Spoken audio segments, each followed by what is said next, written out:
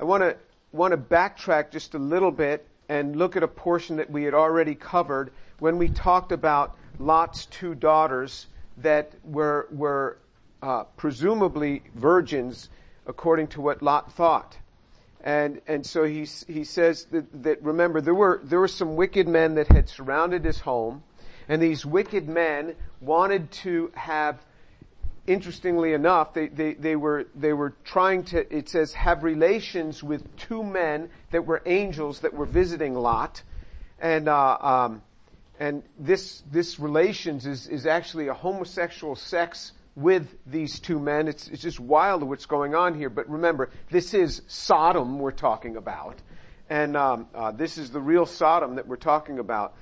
And it says in verse 6 of Genesis chapter 19, verse 6, but Lot went out to them at the doorway and shut the door behind him, and he said, please, my brothers, do not act wickedly. Now behold, I have two daughters who have not had relations with man.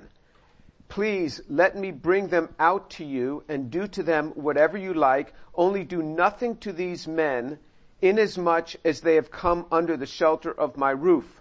But they said, stand aside. Furthermore, they said, this one came in as an alien, and already he's acting like a judge. Now we will treat you worse than them. So they pressed hard against Lot and came near to breaking the door.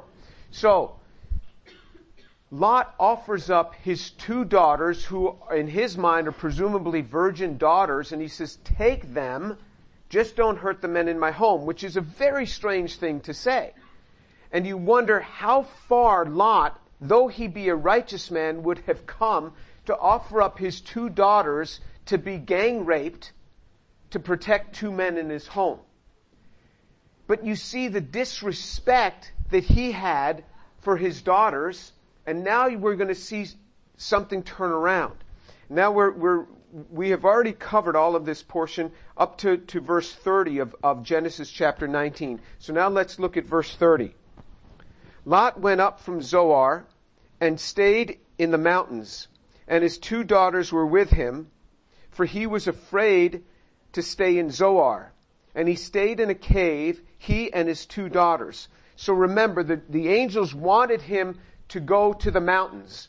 And back in further up in 19 of Genesis chapter 19, he says, no, I'm afraid to go to the mountains. Let me go to that little town. And that's how it got the name Zoar. Zoar meaning little.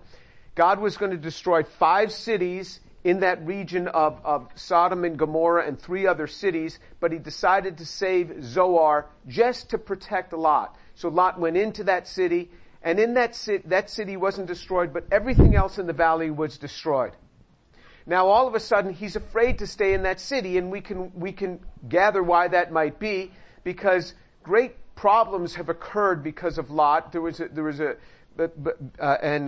look at him like, wow, you're the only person saved out of this.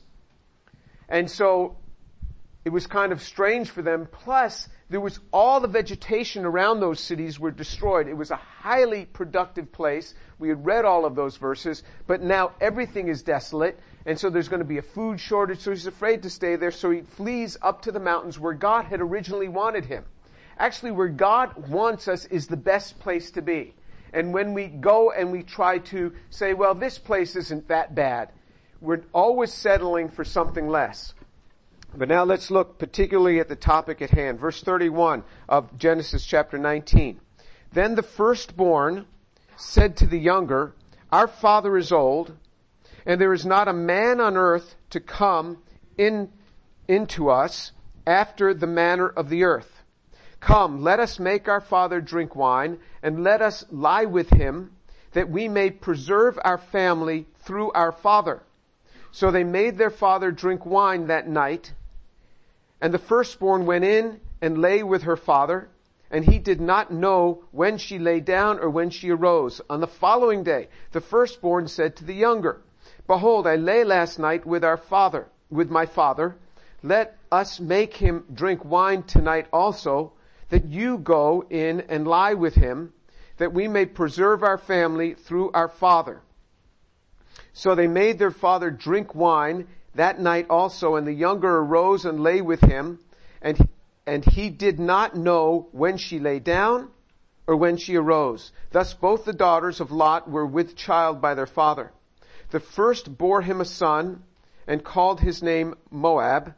He is the father of the Moabites to this day. As for the younger, she also bore a son and called him his name Ben-Ami.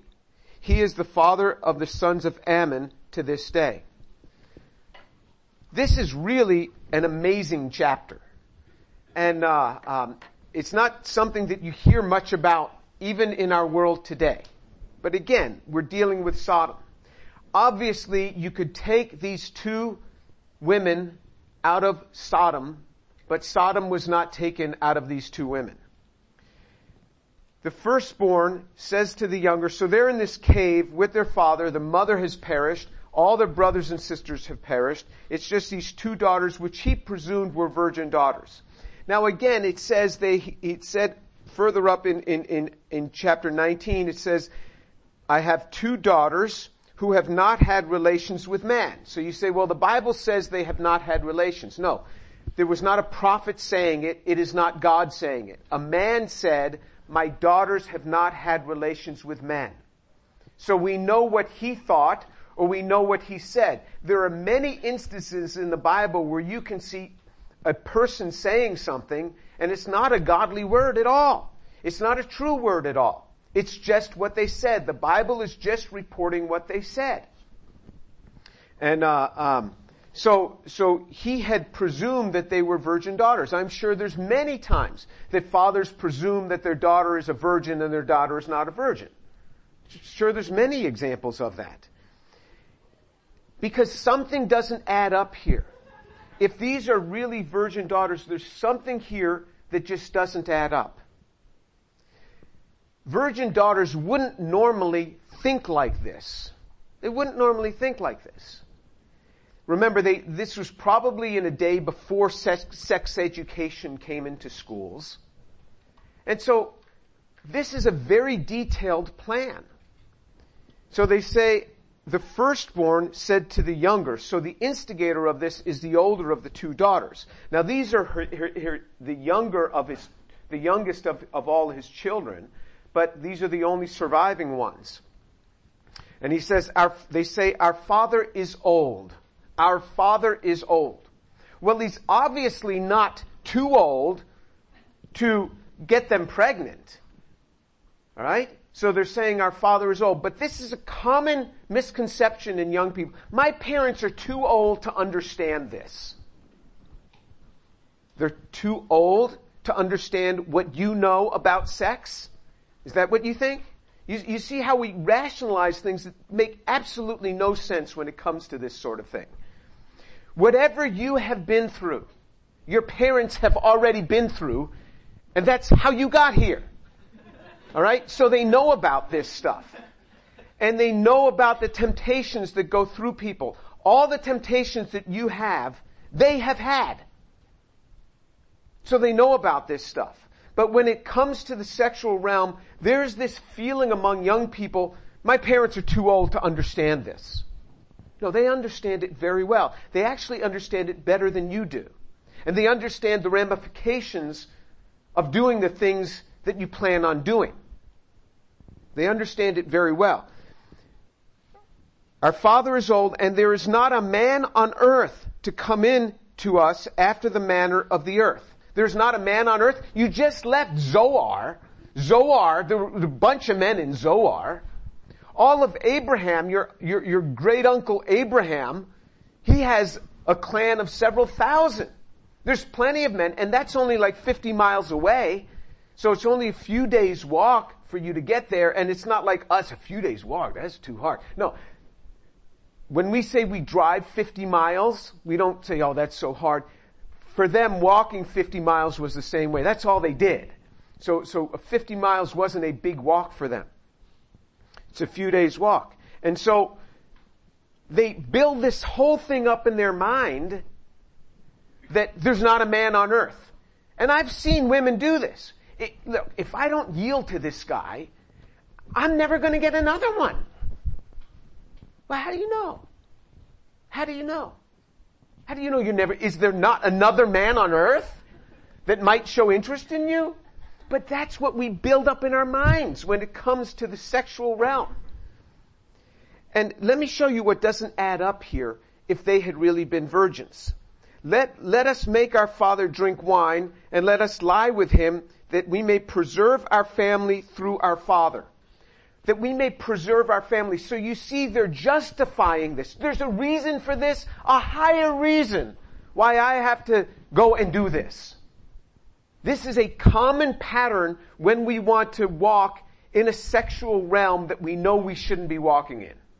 We couch it in some grander terms that I just have to do this. And they say, let us get him drunk with wine. Well, how do they know, as virgins, that if he's so drunk with wine that he's not even going to recognize them, that he'd still be able to perform? How do they know? How do they know? Unless they've been in Sodom with men that are drunk out of their mind, that don't even know what they're doing, and are still able to perform sexually. A virgin does not know this. In fact, virgin women are very often, it's with great apprehension that they go into something like this.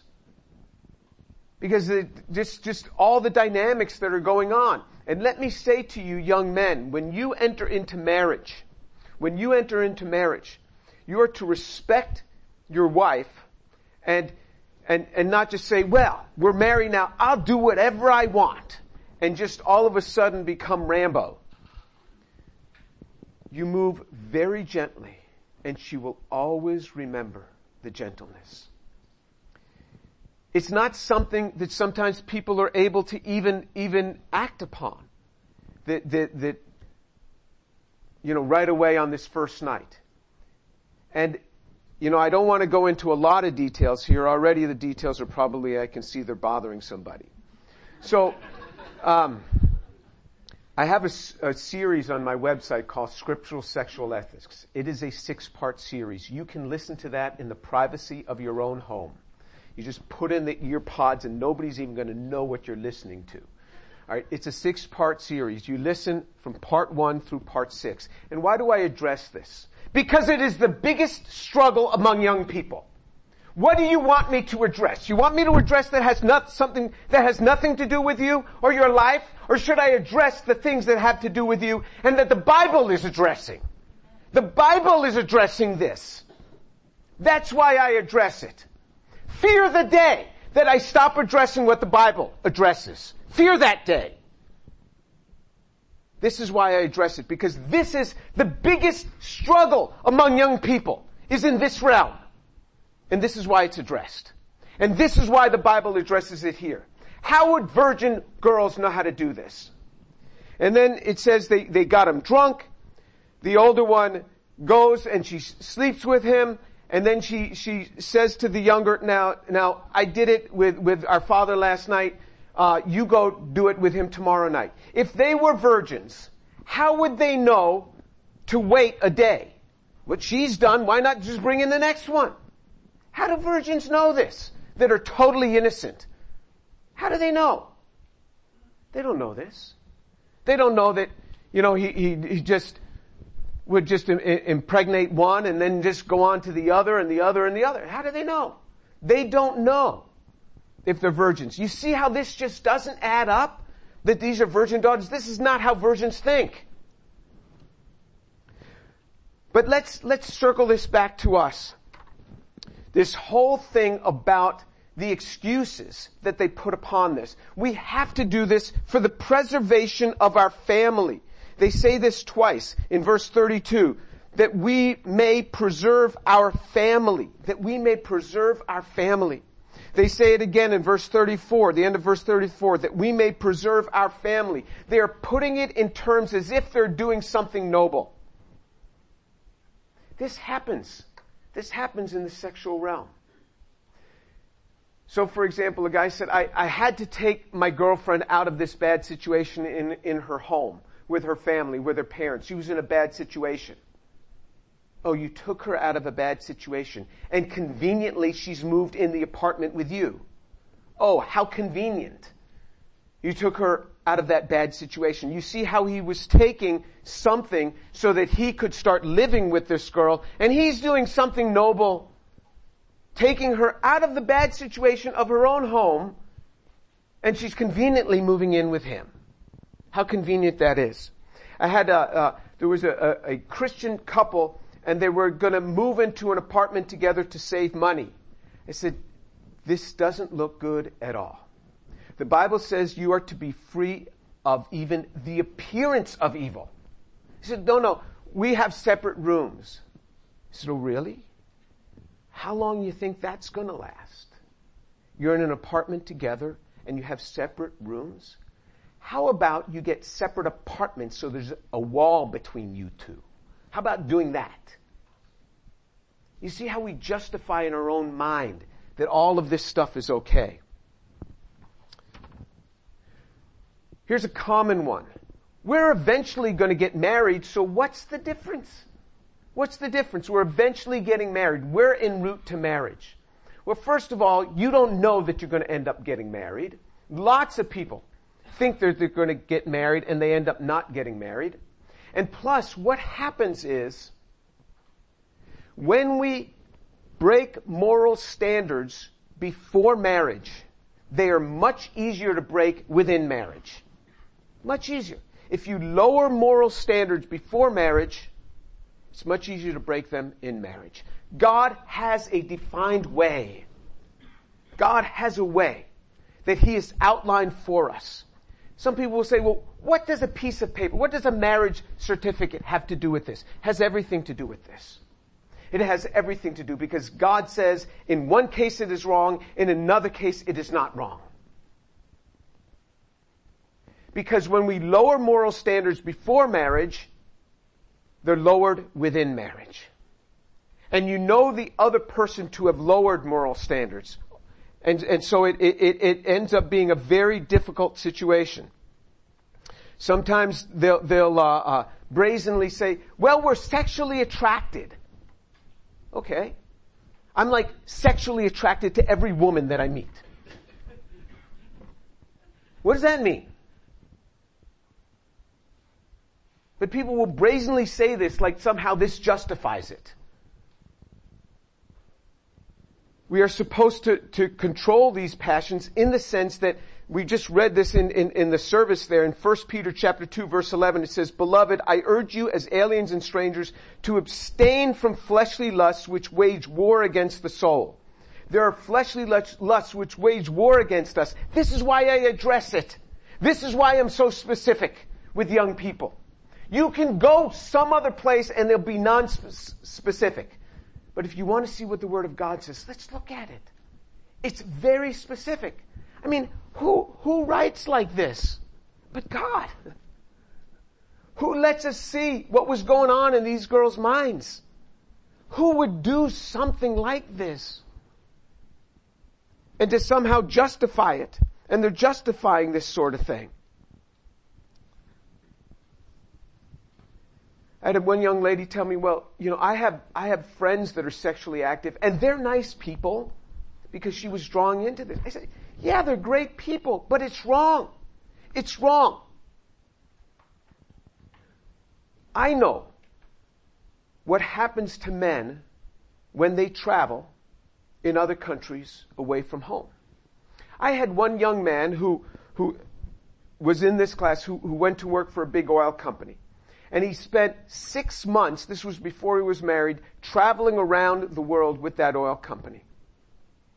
And he would write to me, and he would tell me, he says, I can't believe what's going on here. So many of these men that I'm traveling with are married men, and they're sleeping around when they get in these other countries. So when somebody says, well, when a young lady says, well, I really had to do this because he was just so sexually active, I just had to give this to him. Well, why would you want to be married to somebody like that? Why would you want to be married to somebody that when he's not around you for a couple of days, he's got to go shack up with somebody else? This is real stuff. What I'm telling you is real stuff. This really happens. This is the real stuff that happens in life, happens in marriages, happens in Christian marriages, and it destroys homes and it destroys families. Better you hear it here than going into a marriage without hearing about it.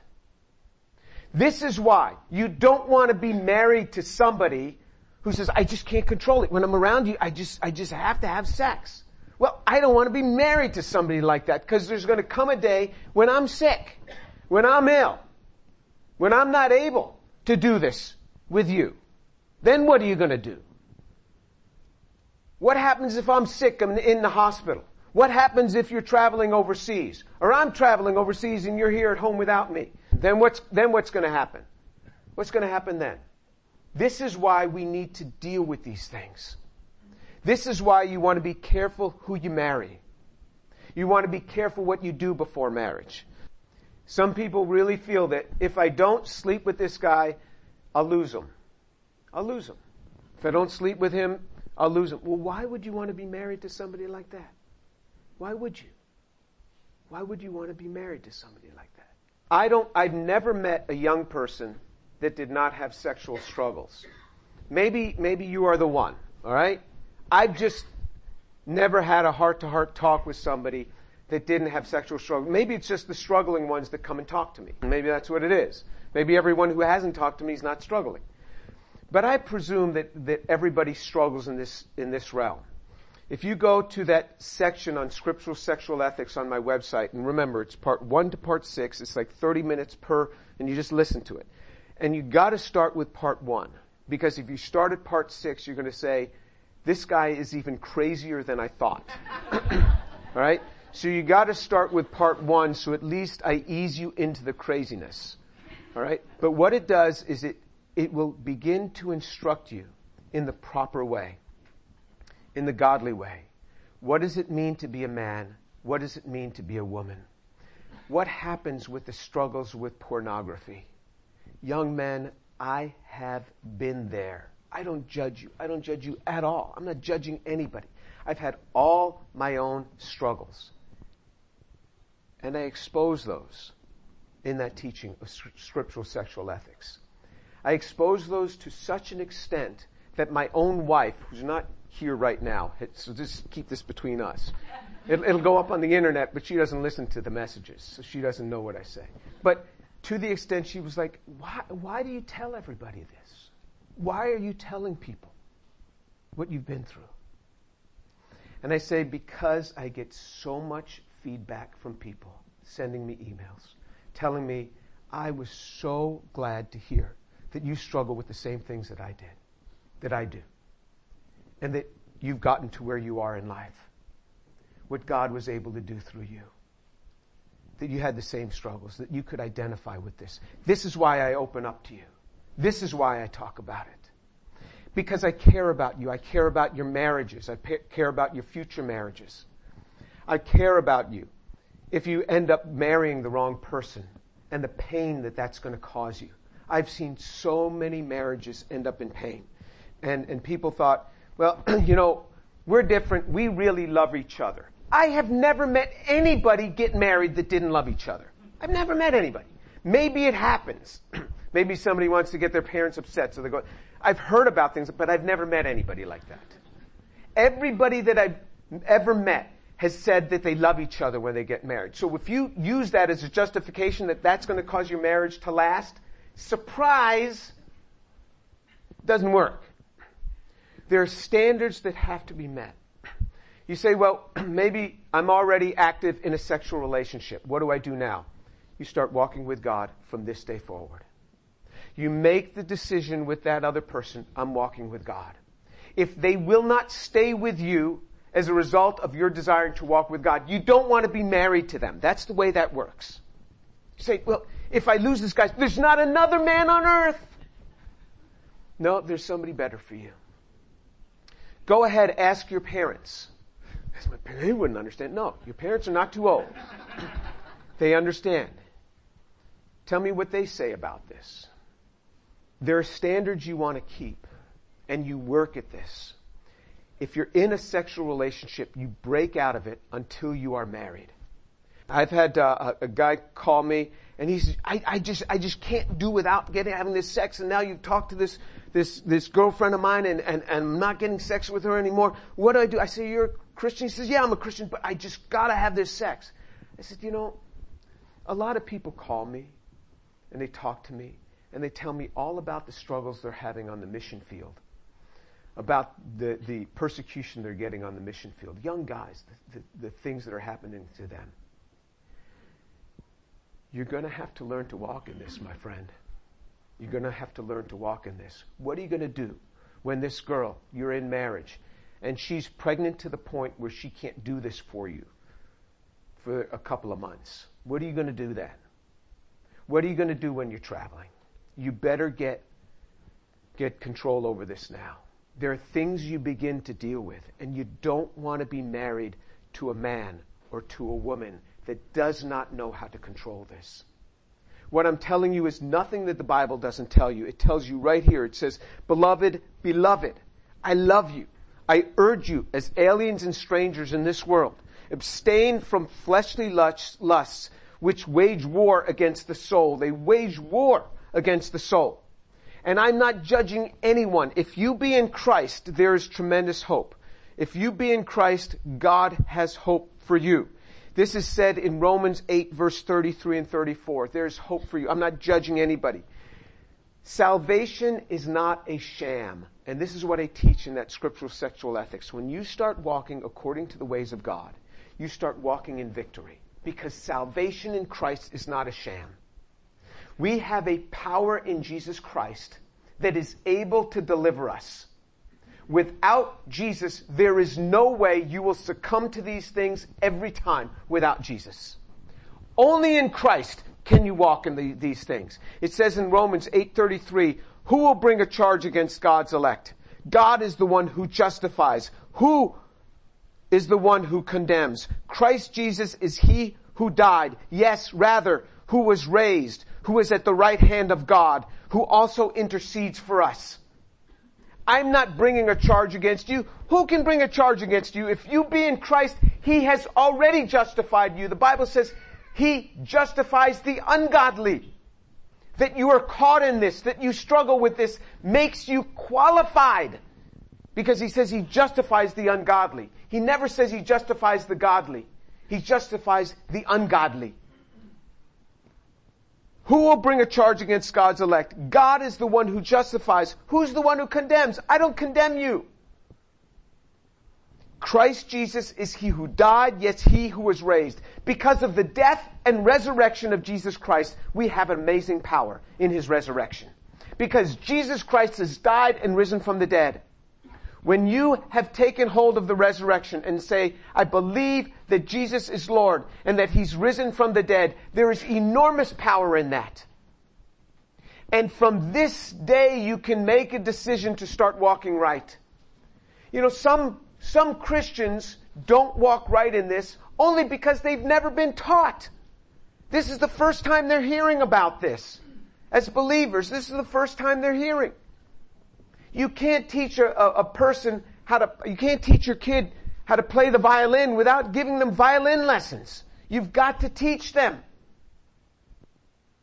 So sometimes this is the first time they've heard it. I'm not judging anybody. What I'm saying is learn to tap into Christ. And it's not easy. This is why I got the whole series. It took me over 100 hours to prepare those 6 messages on scriptural sexual ethics. Spent an entire summer working on that. It's a little bit dated now.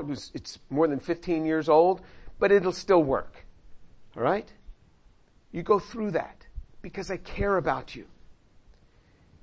It says Jesus sits at the right hand of God. It says Jesus who died, yes, rather who was raised, who is at the right hand of God, who also intercedes for us. That means Jesus Christ, the Son of God, is seated at the right hand of his Father, praying for you.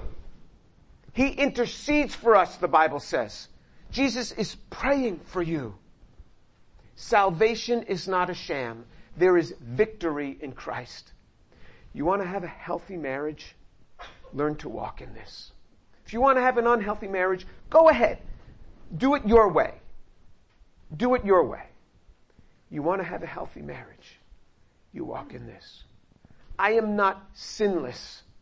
No way. I'm not judging anybody else. I'm just saying, you want to have a healthy marriage. You walk in this. You walk in this. You want to have healthy children. You walk in this.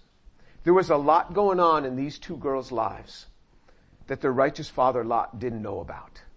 There is no way virgin girls are going to do to their father and know how to do to their father what these two girls did. And what is the result of that? The result of that is two people were born. One was named Ben Ami. One was named Moab, and the other was named Ben Ami. And these are called the sons of Ammon. In fact, Moab, the firstborn is called Moab. Moab means the son of my father. That's what Moab means. The next one, Ben Ami, means the son of a near kinsman. They are the Ammonites to this day. They have been at war with Israel to this day. You want war in your family? You want war in your home? Go ahead. Have it your way. Have it your way. This is what the Bible warns us about. You say, well, how do you know what's going to happen? I don't know. I'm old. You guys know. What do I know? I'm old. All right? You guys know better. You know better than the Word of God. You know better than God because, you're woke. You got it. This is what the Bible says. This is what it says. Plus, I have a lot more data points than you do. I went to college at the age of 18 and I've never left. I've been around young people for over 40 years. And I have lots of data points and I've seen the way people live and I see a decade later what's happening in their lives. 2 decades later, what's happening in their lives. I've seen it with people very close to me. What happens in their lives when they go against this word. Let's pray. Abba, Father, I thank you so much for this word. I thank you for the truth of it. And I thank you, Lord, that you just are so vivid with us about the results of sin. You are vivid with us about the things that wear upon the life of people. Father, thank you for your word.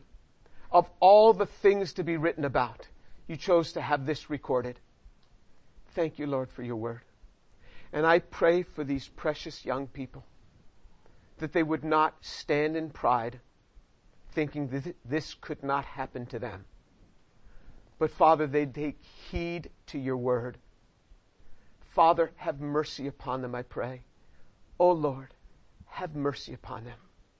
Father, I pray for the ones here that are already in sexual relationships and already active sexually in an unmarried relationships. Father, I pray that you give them victory to walk in Christ because salvation is not a sham.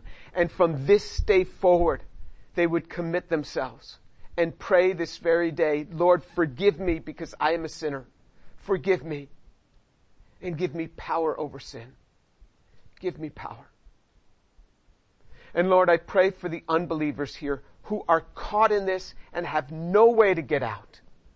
Father, I pray that they'd come to Jesus this day and to say, Lord, forgive me because I'm a sinner and come into my life. Father, your mercies be on these young people, I pray. Your mercies. In the name of Jesus, I offer this to you and these precious lives. In Jesus' name, amen.